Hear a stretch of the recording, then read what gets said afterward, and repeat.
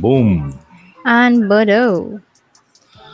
This is Reboot Your Local Perspective coming to you live from the Trinidad Republic of Trinidad and Tobago in the Caribbean, West Indies. Live on Kingdom Purpose TV and radio, where we approach the New Testament via the lens of the ancient Hebrew perspective of the scriptures, as well as highlight how Jesus fulfilled the scriptures by reliving the narrative of the biblical characters step by step, and all verified by our pragmatic and experimental research process under the Zane Kekitura International Institute of Pneumatology. I'm your host, Zainal Fuego, the Christ pneumatologist, and co-hosting with me, of course, is the lovely Lady Keturah, High Priest of Yahweh Elohim. It's always a pleasure to be here, Zane. I'm always excited when we have this particular segment because we explore some of the topics that are really, really affecting people's lives. And it's awesome to hear the feedback and to hear how it's actually transforming and transitioning people to walk as sons. Speaking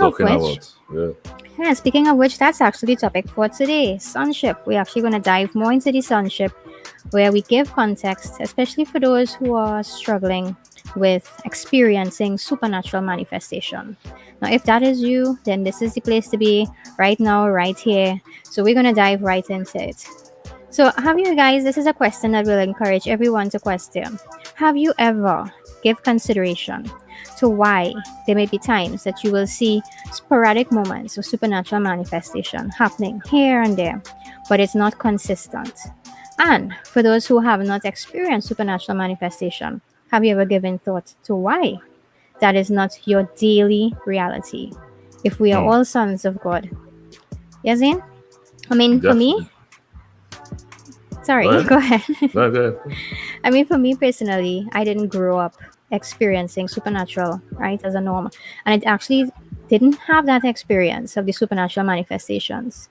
And for me, the first time I had that encounter was back in 2015, I believe it was, where someone laid hands on me. And that was the first time something supernatural took place. And it had my mind blown. I was like, what?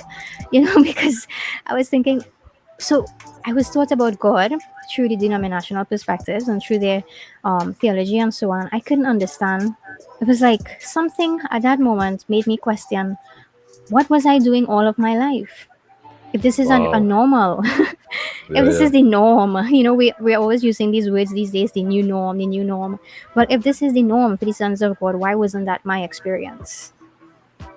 Yeah, so, I can imagine, because a lot of people in particular actually have learned about God through our modern day westernized perspectives, where we are really taught a theoretic version of God, a historic version of Jesus. I've always said in particular, and today in particular, this topic here today is an awesome topic to actually touch on, because not many people are actually aware of the fact that the Jesus that they know is really a historic Jesus. And they have not really encountered or have not really been introduced to the person of Christ Yeshua. Person of Christ Yeshua in them, as well as the person of Christ Yeshua, who is now all and in all, just like Elohim is all and in all. And so, Right. because of that in particular, we go through the modern day denominational perspectives that tell us a lot about God, about what God is like. But I've always attributed that to the fact to this, and in no form or fashion am I diminishing our modern day Christianity in a degrading or demeaning manner. And I don't. It is not my intention to do that in any form or fashion. But definitely, it must be taken into consideration that the version of God that we read about in the Bible and the version of God that we have actually been taught about today is a version that is more leaning on the is actually a version leaning on the historic side of of God and the concept of Yeshua. And in most cases, in a lot of cases, I mean, it may be accurate to say in most cases, but in a lot of cases, it's the same thing. And I've used this to explain it. It's the same thing as though somebody, let's say, somebody meets you, Keturah. Somebody meets Lady Keturah one day, and after the encounter, when Keturah leaves and she goes back to her country, that person in particular sits down there and they write about the account of the encounter with Keturah, with Lady Keturah. And what has taken place in particular is that somebody else, in the context of how we have learned Christianity, as though somebody else took hold of the article that you read, or the article that person wrote about Lady Keturah, and they took it by their friends. Now the person who wrote the article is no longer around. They could have gone somewhere, and somebody found that person's article, and they took it back to their friends in their community, and everybody actually begins to gather and to talk about Lady Keturah, and they begin to speak about their experiences with Lady Keturah. What the person what the person communicated about their experiences with Lady Keturah, and they begin to worship Lady Keturah, and they talk about how Lady Keturah's character and her nature and the way she spoke to the writer. But in essence, everybody in that gathering has never met Lady Keturah. They're pretty much gathering and speaking about Lady Keturah in a very historic manner. And I say historic, like the account took place, and they create an entire meeting and an entire vibe and atmosphere based on the presence of Lady Keturah and what Lady Keturah told this person who wrote this document. That is actually the sum total of the God and the Yeshua that we know in our modern day Christian culture. Yeah, so you're saying it's recited as it's like a story, a history, an event that took place, without it actually being articulated in the context for what it is really meant. Definitely. And with that in particular, what we have is now this, because we haven't actually met the person, because in our modern day culture we've not really had a formal introduction to Elohim, to God, and to Yeshua. A lot of people in particular are actually basing their faith off of the historic Yeshua and not the actual one-on-one interface with Yeshua. You know, it's interesting that you're saying that, because this is one of the things that I love about the Institute. Because what I have been taught pretty much is to read the Bible through the lens of the same thing that you're articulating, history, right? This took place, that took place, and so on. And what I've seen that we do at the Institute is actually read the Bible as though, and treat it with the reverence that it is the user's manual for living. So it's not like we're reading about Moses, we're reading about Joseph, we're reading about these guys, Samuel, but actually reading and getting information from it that is specific to who and what we are. Right. And how to live and experience life through that. Well, in the gospel accounts in particular, and I encourage everyone who's actually joining us on. And this is just me. Let me just take the opportunity to shout out Kingdom Purpose TV and Radio for the awesome platform, and to shout out everyone who's actually joining us on Kingdom Purpose Radio right now, who's actually tuning in. If you would like to actually interface with us one-on-one as we speak a little bit about why you may not be experiencing the supernatural lifestyle that you would like to experience, that you've read about in the scriptures, you can actually join us on our YouTube channel and comment on the YouTube channel, and we will see your comments from where we are. You can go to ZKI International Institute of Pneumatology, or you can actually find us on Facebook at Life Mindset Mentors. You can join that community, and we would definitely take your responses and respond to you there one-on-one. Just also want to shout out everyone that's actually joining us on the social media platforms such as Facebook. Huge shout out to our Holy Sister Nicole Christian that's actually joining us on Facebook. And and actually joining us across the Atlantic in England is actually our holy brother Paul Hislop. Blessings and much love, holy brother. Yeah, so And we just want to tell everybody, if you hear a little noise here and there, don't be surprised. We are actually in lockdown in Trinidad and Tobago. Yeah, right. Yes. Right now we are in strict quarantine here in Trinidad and Tobago again. So everybody's at home. So if you hear some background noise, kindly bear with the production, right? Yeah. So because of this in particular, we really actually found ourselves in our modern day Christian culture in a zone that actually does not give us the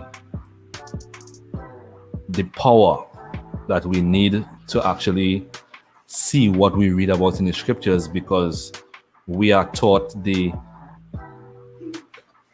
storybook version of God, the literature version of God, and the literature version of Jesus. And just like those people in the analogy that I just drew there, we are taught to actually sit down and talk about this person, what they did, and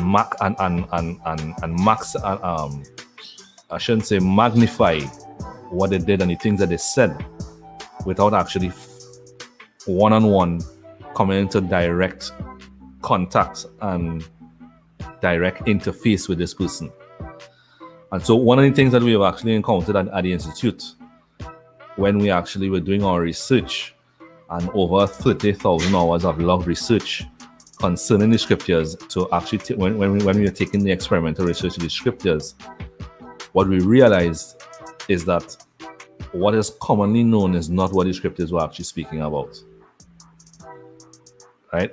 The reason why, just last night in particular, I was actually on one of these social media apps called Clubhouse, and I entered a room in particular, and the big discussion in the room was the difference between religion and science. And there was someone in particular, well, a few members in particular, that actually communicated in this particular room that it is impossible to prove. So in this room, by the way, just to give you some context here, there were theists in the group and there were atheists in the group. So you can imagine how that discussion going, right? I know, right? So I am actually in the audience. I'm in the audience there in Clubhouse, and I am actually listening to what's going on, and how the atheists in particular presenting their arguments, and the theists presenting the arguments. Now, to be honest, I was very much tempted to come in and actually begin to bring some context to the misguided arguments concerning the scriptures and the westernized arguments concerning the scriptures that has nothing to do with the thought heritage of the actual literature.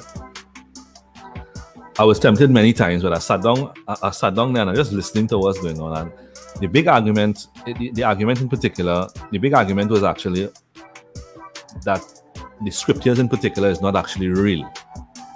Right now, speaking about people who believe in God and people who identify themselves as agnostics as well as atheists in this community, and the whole back and forth was about how can you prove that the scripture is real and Jesus really existed.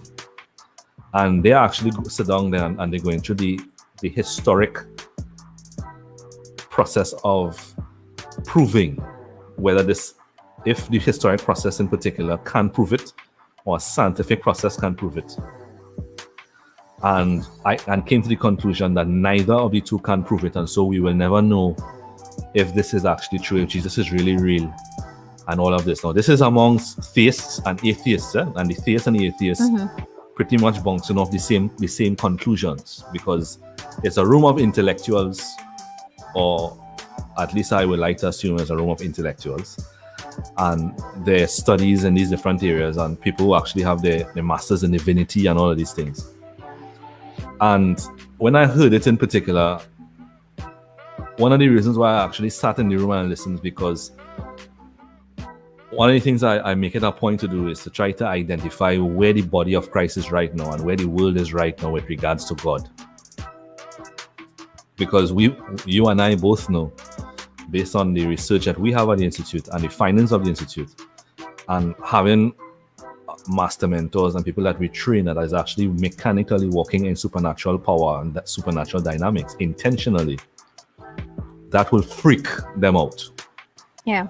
Because they have convinced themselves via historical arguments or the intellectual analytical process of whether it can be historically proven, and what is necessary for it to be historically proven, and can it be scientifically proven, and what is necessary for it to be scientifically proven. And one of the things that I actually realized in particular is that both arguments are totally contradictory to the actual to the actual attestations of the apostles of the New Testament. And here's why. Most of the scriptures in particular that we're reading here, when the scriptures were actually written by Moses, there was simultaneously and as a parallel the written scriptures, and then the written Torah,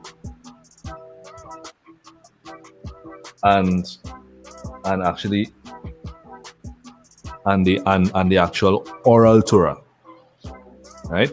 So the written Torah in particular is a lot of it in particular is what we have in our Bibles today, which is what when I say the Torah, saying Torah, what I actually want to say is the Tanakh, right? But we had the written Torah and the oral Torah, and then the Torah is actually the nation following that, and you have the prophets and the sacred writings and so on. So we have now what we always call the Tanakh, which is the Torah and the Nevim and the Ketuvim in the ancient Hebrew culture of the scriptures. And so a lot of things in particular in the culture of the people were passed down through oral traditions. Now, it's not necessary for me to go into where oral traditions were corrupted as Israel stepped into different forms, different captivity through different nations.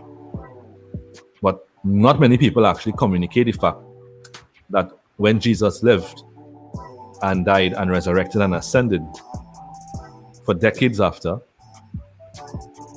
there was no written account as to what took place.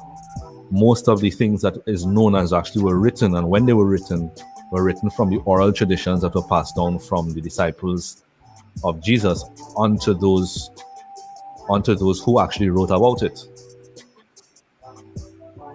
And in the culture of that, and in the spirit of that culture, they do not expect you in any form or fashion. No apostle is expecting you to actually come to the conclusion that Jesus is real and that he really lived via a historical process of analysis. Okay. Neither are they expecting you to come to the conclusion via a scientific process of analysis. Do you know what they actually use in the scriptures, and you see it in Paul's writings? Do you know what is the undertone of these guys' communication for you to prove whether it is true or not? Manifesting, supernatural. You test. What you do is actually you test exactly that. You test the authenticity of the narrative and the history by the actual presence of signs and miracles, which is why Paul says that he taught the full gospel in signs and miracles, not only in speech but in power, because the power in particular is what is really important, because the power comes from the breath, which is why the gospel is called the gospel of God, or the gospel of Elohim. And Jesus did say that God is spirit, which is Elohim is breath. And therefore the power in particular that comes from the breath gives proof of authenticity. There is your burden of proof to actually authenticate that if the signs and wonders are real and walking in power is real, supernatural power is real, then those that actually walk those narratives in the scriptures of those who walked in power, then it validates it immediately. Right. So does that make sense? Yeah, it makes sense. So you're pretty much identifying here that the Old Testament, not the Old Testament, sorry, the disciples, right, they actually, what was the culture based on the same gospel that is being preached now, was that it must be affirmed to be true or verified to be true by an actual demonstration of something. What we would call now, which is what is we hear in the church arenas, the word manifest, to pretty much demonstrate the proof of this. And so you're identifying that is not that is something that was like a norm in that time and that age. What was not a norm? What it was a norm. That's what I'm trying to say. Yeah, it not only was it a norm, it was the test of authenticity. It was the test. It was the method in which you prove that Yeshua is real and he lives inside of you right now. That he has in fact renewed humanity with the breath of life.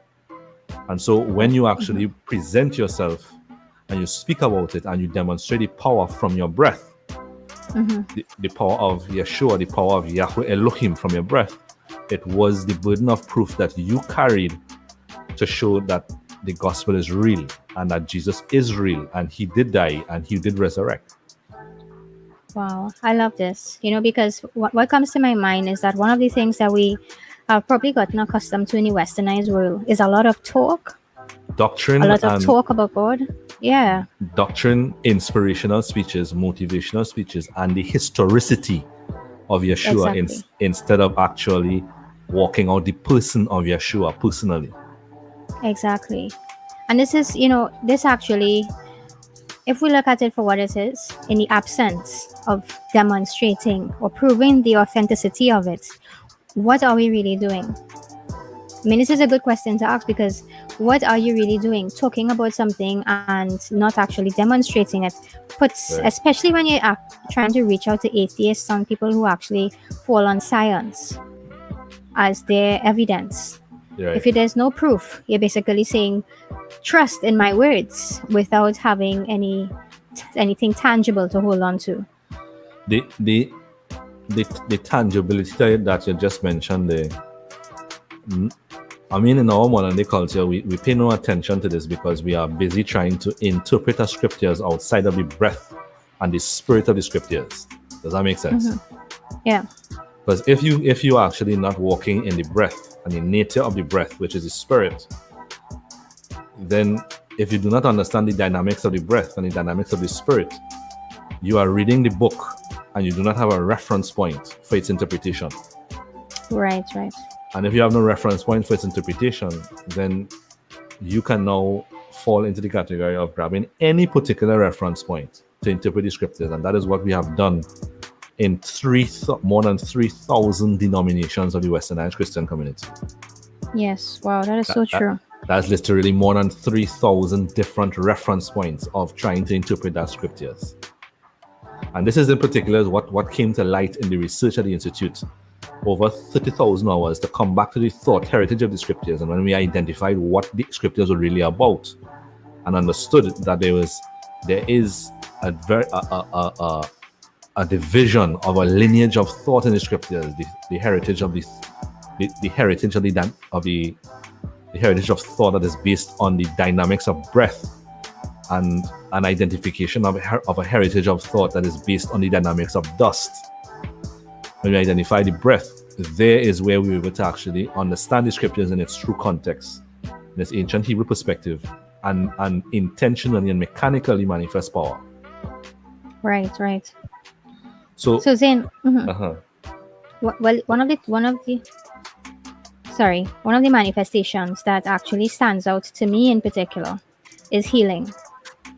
I'm stating that because I lived pretty much a good, I'd say at least 20-something years of my life not experiencing life. When I say life, I'm talking about health and strength, the way that it's taught that we are supposed to experience.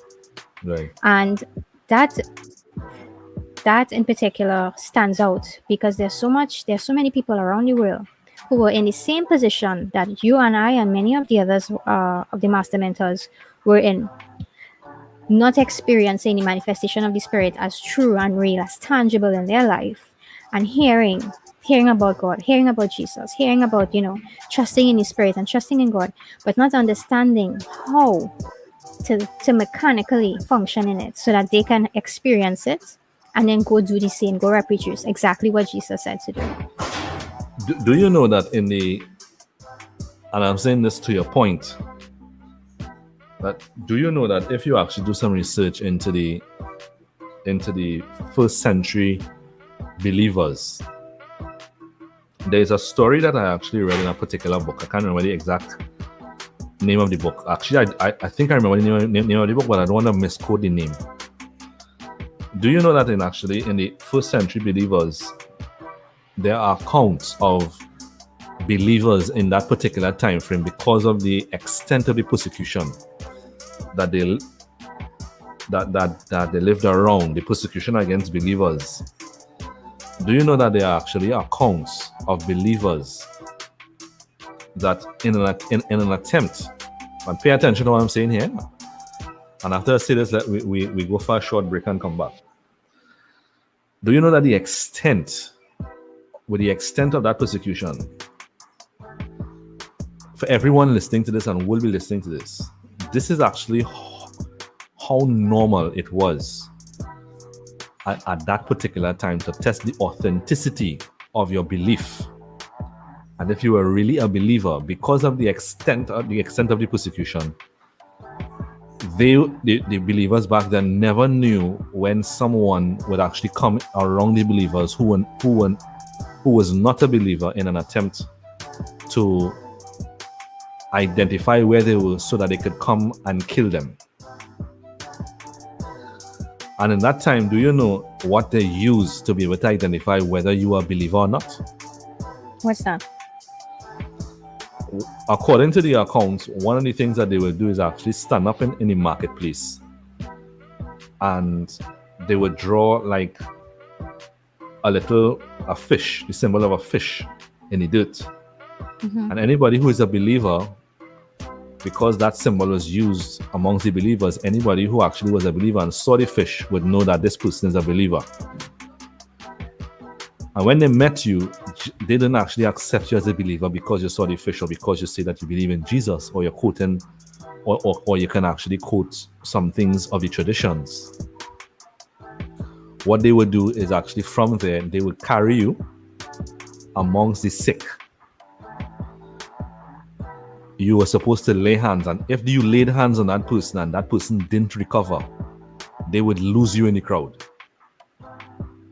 Because it was a norm, and they understood that it was natural and normal that once you believed in Jesus, once you came into the knowledge of Christ, and you understand and the traditions, the knowledge or the knowledge of Christ that were passed down in the traditions got to you, that any believer would lay hands on the sick and they will recover. It was a norm. It was natural. It was expected. And wow. if they carried you by the sick and the sick person did not recover, they would actually lose you, because they would acknowledge, well, that is not a believer. He is actually a spy. Wow. No, I wanted to pay attention. I wanted to give thought to that culture of walking in Christ, to what we have been taught and made a norm, which is merely the historicity, the historical version of Jesus, the historical version of Yahweh Elohim, of God in the Old Testament, and not coming into direct contact with knowing this being and walking in the name of this being. Does that make sense? Yeah, that does. Wow. That's good. That's actually pretty good for us to ruminate on whilst we actually pause for this break. This makes a lot of sense.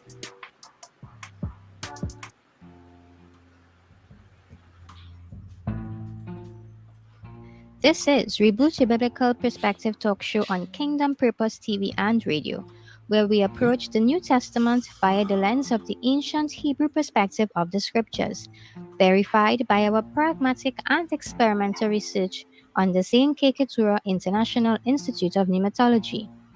Be sure to follow this talk show as well as many other dynamic talk shows on Kingdom Purpose TV and radio at www.kingdompurposetv.com/kingdom-purpose-radio.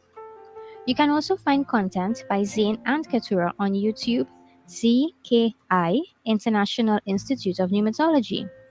Be sure to subscribe and hit the bell. Or follow us and subscribe at www.internationalinstituteofpneumatology.com. You can also find their books on Amazon.com. Search for author R.Z. Pierre and check out The Alchemy of the Sons of God and You Are Elohim, among others.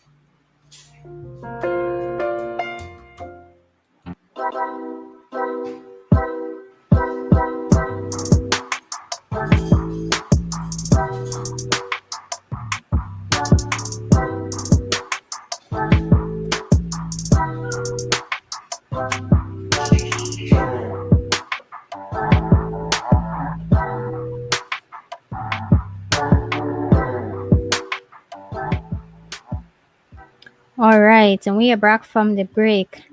So then, before we went on the break, you actually shared with us something pretty interesting. I don't think I actually knew what you shared. I may have heard it, but hearing it here again, if I did hear it before, actually resonated. That it is back then how they operated. What stands out to me is that how they operated concerning the gospel, how this was treated, is in a completely different realm of reverence to what it is now. Where Definitely. you're actually talking about they're healing the sick, and proving it to be authentic, to be true, to be real. I mean, that stands out. And I think of, wow, what would the world be like if the sons of God were to awaken into that as their new reality? This fear, this dread, this anxiety that even sons of God are experiencing because of things like sickness, because of the COVID, because of every other sickness and disease, cancer, AIDS, whatever it is out there. All of that would be taken care of by the sons of God if they would just come into the understanding of who and what they are, and take up the name of Christ as their own. That is so powerful. Yeah. In simple terms, also, you actually were not.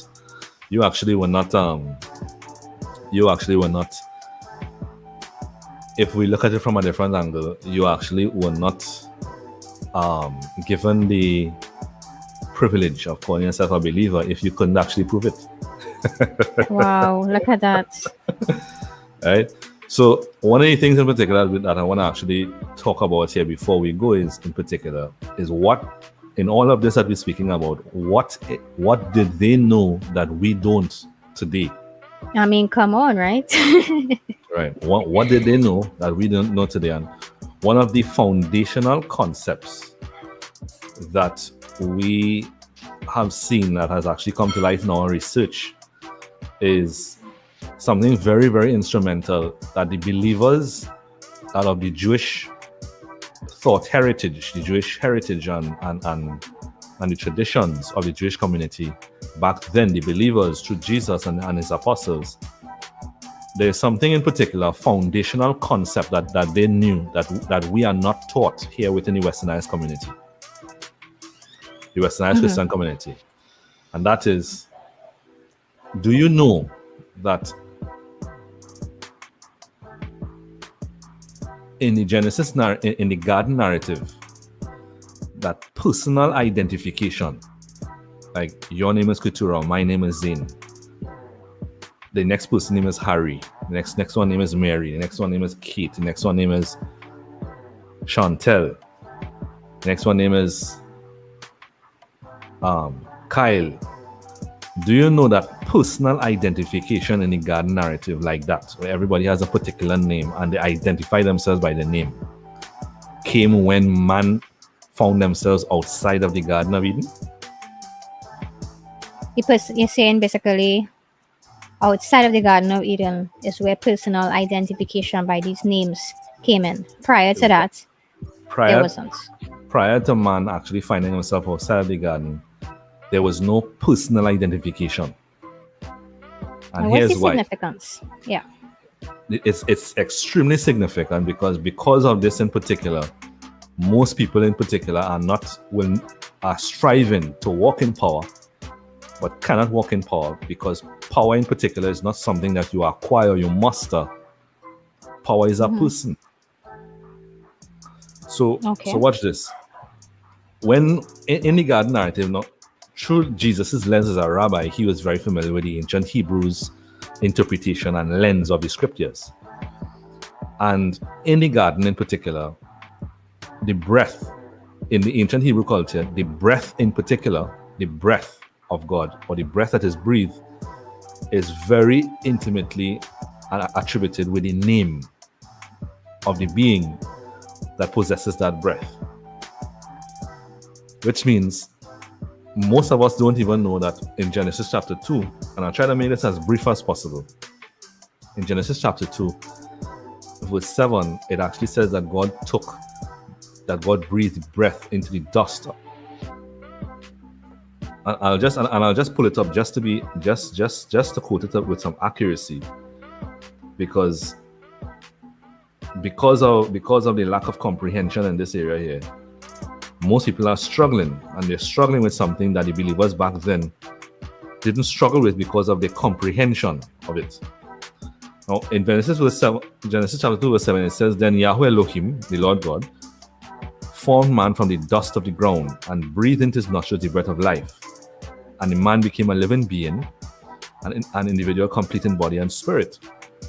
It's from the Amplified Bible, of course. If you read this from the King James Version, let's pull the King James Version. This is what it says.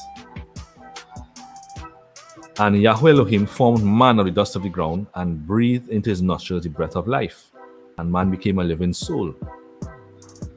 Now, we read that, and because man is actually translation of Adam, because the word Adam there is what it is, we have been taught in our modernized theological perspective that the man was actually called Adam in the garden. What is not taught is that Adam is actually a name that came from the dust of the ground, and the ground in the Hebrew is actually called Adamah, which means the word Adam is actually a title that is attributed or has actually derived from where the dust came from, which is the Adamah. So when you say it's a title, you're saying like lion is a title. Just as we use the word body to refer to our physicality, the word Adam is being used here in the same capacity. And it's using the word Adam because it is taking on the title of where the dust came from, which was the ground, the Adamah. All right. In the ancient Hebrew perspective of this, the name of the being actually came from the breath of the breath that was breathed into it, and the issue of the breath. The name of the issue of the breath is carried along with the breath because the breath being breathed from the issuer is part of the issuer, or a multiplication of the issuer. Which means in the narrative, God identified as Yahweh Elohim, and therefore the breath being breathed into the dust is Yahweh Elohim in flesh. which is Okay. what John mentions in the first chapter, in John chapter 1, where he says the word made flesh, right? The breath made flesh. Now in the garden, they both were actually referred to by the title, or the body in particular was referred to by that title. But in the culture and the thought heritage of the scriptures, a Hebrew reading that knows that the person is not named Adam, their name is Yahweh Elohim. When they made a decision in particular by eating from this tree, and they were invalidated from living from the breath, naturally, as I mentioned in previous segments, the man began, he was no longer identifying himself with the breath, and he began to identify himself with the dust. The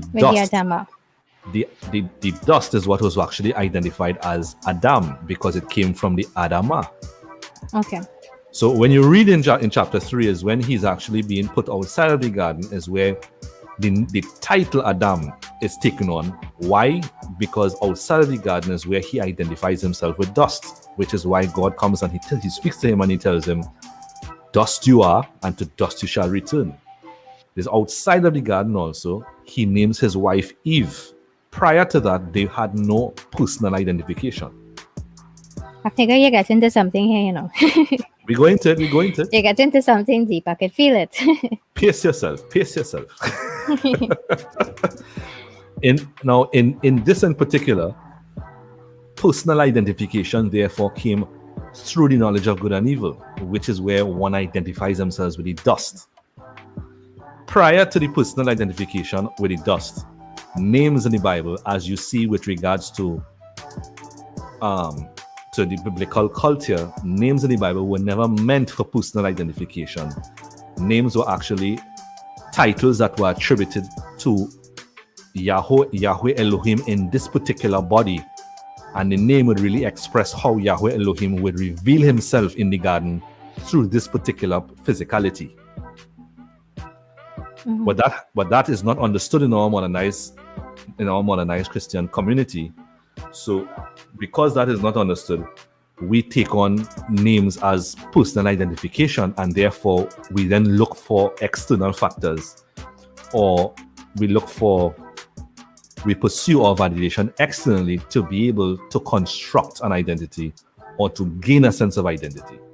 That's where using your nationality, your ethnicity, your social status, your academic accomplishments, your job, all of these things come in. Your financial status, your possessions, all of these things.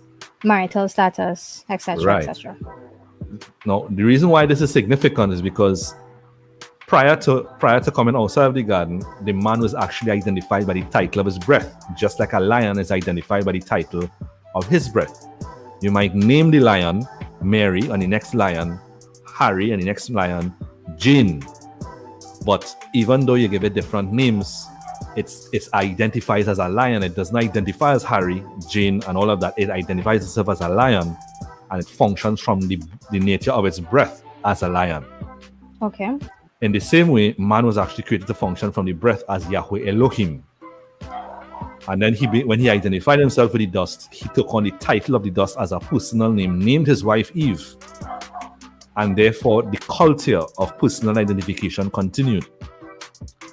The disciples of Jesus and the traditions back then, through the knowledge of this, knew that for them to come back to walk in power, they had to come back to the title of their breath and not their personal identification, which is why they would walk in the name of Jesus, because the breath breathed into dust again through Mary took on the title of Yeshua. And everybody would actually walk in the name of Yeshua. And Jesus walked in the name of his Father. In more than one instance in the New Testament, there is indication that Jesus actually walks in the name of Yahweh, which is walking according to the original identity. So you're identifying yourself with Yeshua, you're identifying yourself with Yahweh automatically. And so the name Yahweh means to be self-existent, which means they're coming back to the breath. So to the believers in the New Testament, when they're actually walking in power, they're not walking as Harry or Peter or Paul or James or John. They are walking as Yeshua himself, because they're coming back to the title of the breath. And but before you say anything, I just want to actually just bring that into its culmination there by saying it is actually on this note that Paul says that there's no difference between people. There's no male nor female. All are one in Christ Yeshua, meaning all are one species, Christ Yeshua. And if you want to walk in power, you have to abandon your trust in your personal identity and come back to the identity of the breath. Your breath has a name that is that is designated to it already. And once you come back to the title of the breath and function according to the function and the nature of the title of that breath, you are now walking as the person of power who is Yahweh Elohim. Does that make sense? It does. I think it does. What you're actually stating is, and I get a perfect example, I think, and correct me if I'm wrong here, is when you join the military, you lose your personal identification, and now you are actually doing everything in the name of whichever country that you pledge allegiance to. Right. Technically, it's the same thing, except we are all made a species of the breath of Yahweh Elohim. Right. And so losing the personal identity is simply giving up all the things that we have thought, that we need to identify with, to have a sense of identity. I mean, we were taught you need to use your academics, get married for some woman, and they get a sense of identity from that. For those who actually use their race, skin color, hair, whatever it is, all these different things you're identifying are external points of comparison. Right. And all of those. Go ahead. Mm-hmm. And you can't walk in power like the guys, like the example that you give in the New Testament, if you're actually holding on to these things for your identity. Right. So, in essence, what I want to say in a different way, just to take what you're saying there and give a different version of it. Sure. Everybody here was actually created breath into dust. Mm-hmm. Therefore, despite the Greek's perspective where you are body, soul, and spirit, you are 3 in 1. You are actually 2 in 1. Breath and dust.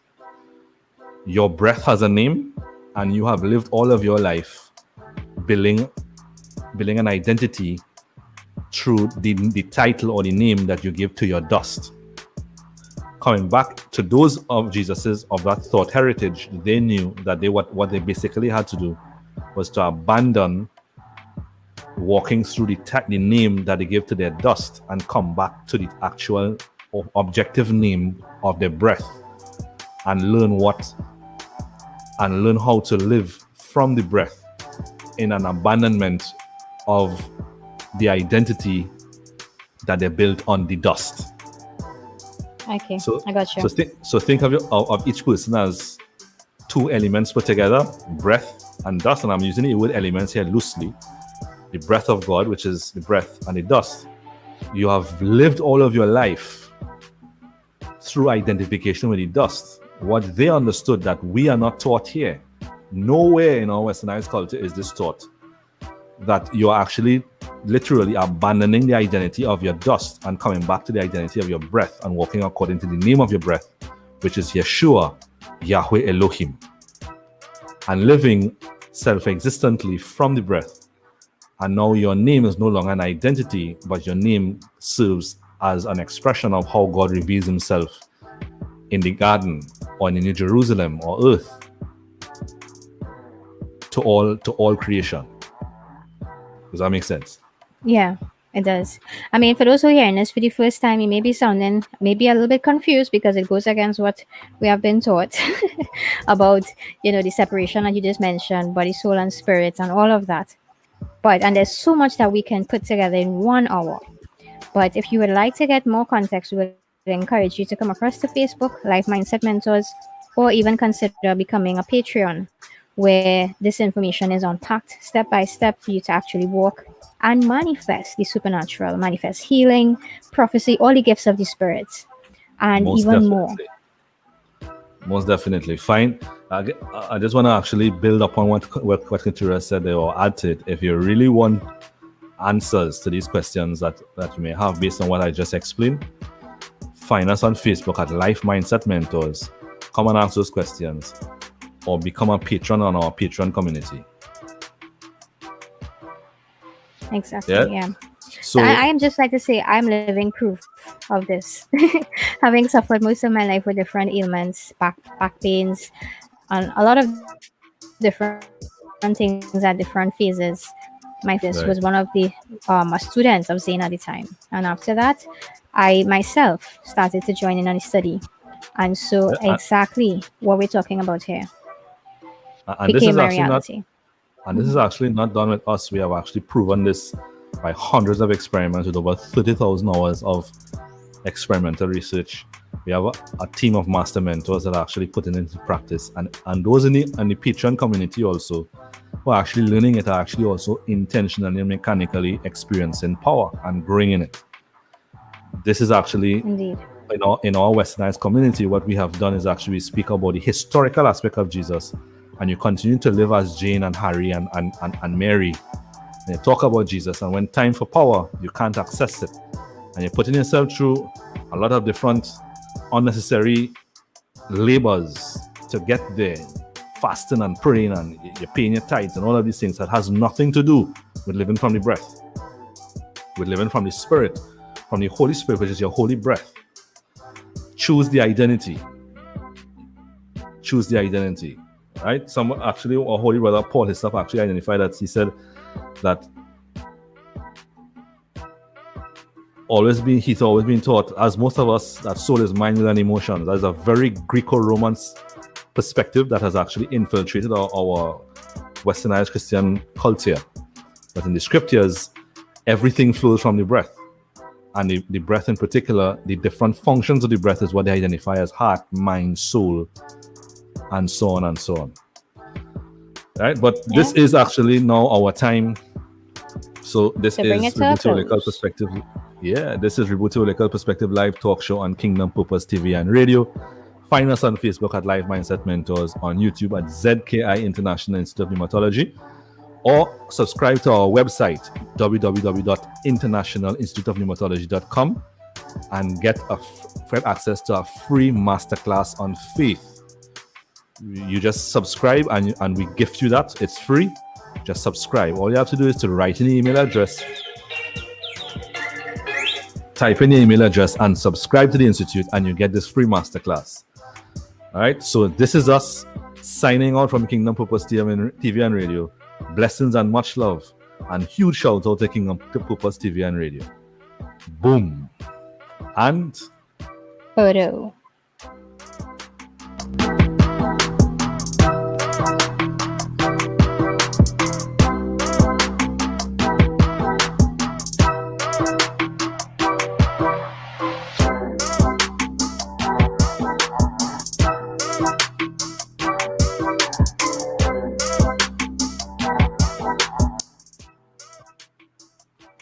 I just want to take the opportunity also, Keturah, to shout out those who actually join us on Facebook. Our holy brother Paul Hislop. Blessings and much love, precious brother. It was awesome to actually see you on the comment section here. Indeed. I missed your presence for a little while. So awesome seeing you, and I trust that all is well. He actually mentioned here in the comment section that he's actually seeing more consistent manifestation, and I'm really glad to hear that. He said this teaching of sonship as priesthood is beginning to impact as I put into practice, seeing way more consistently as I lay hands on people also. Authority and power. That is what we're talking about. Work it out. That is the only way. That's the only way we work here. Authoritative power. Yeah. All right. So, our holy sister Patty Sutton, inspirational master mentor of the Institute. Blessings and much love, holy sister Nicole Christian. I think that's the only names that I'm seeing that is actually joining us on Facebook. Okay. All right. And for those of you who actually joined us and didn't actually comment, hey, we thank you for taking the time to actually join us. And we really look forward to seeing and hearing more from you. If you are listening to this and you're not part of our Life Mindset Mentors group, please feel free to post to join our Life Mindset Mentors community. And of course, I forget what I was going to say this. Give us a shout out. Give us a shout out. Somewhere in particular, I was going to tell them, to join us on Life Mindset Mentors community. Find us on Life Mindset Mentors, and feel free to share this episode on your social media platforms. Let's get the word out there that it's all about the name. It's all Indeed. about the name. High priests, according to the order of Melchizedek, we all are, and it's all about the name. Blessings and much love. Yeah, and also I think it's worthy of mention that we are at the beginning of June, we're about to start a group coaching program on the basics of priesthood, where we would educate you on the basics of the name and actually how to reorientate your life and your perspective through the priesthood, and get you exercising the 9 gifts of the Spirit. And actually passing on the information so that you can multiply it. Because this is for those too who are interested in becoming mentors as well, training others, those who desire to walk with the priesthood literally in your life. Right. This is exciting. We actually not only training you, as Katura said, but we're giving you all the materials and the content to become professional coaches certified under the International Institute of Pneumatology.